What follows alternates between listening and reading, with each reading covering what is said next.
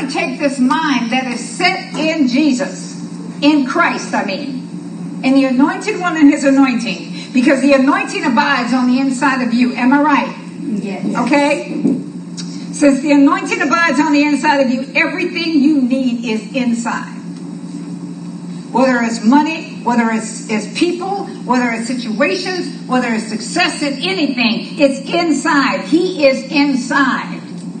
The healer is inside. The deliverer is inside. The freedom is inside. No, you don't. It's all inside. And out of the abundance, out of the overflow of who he is in you, that's where your mouth speaks.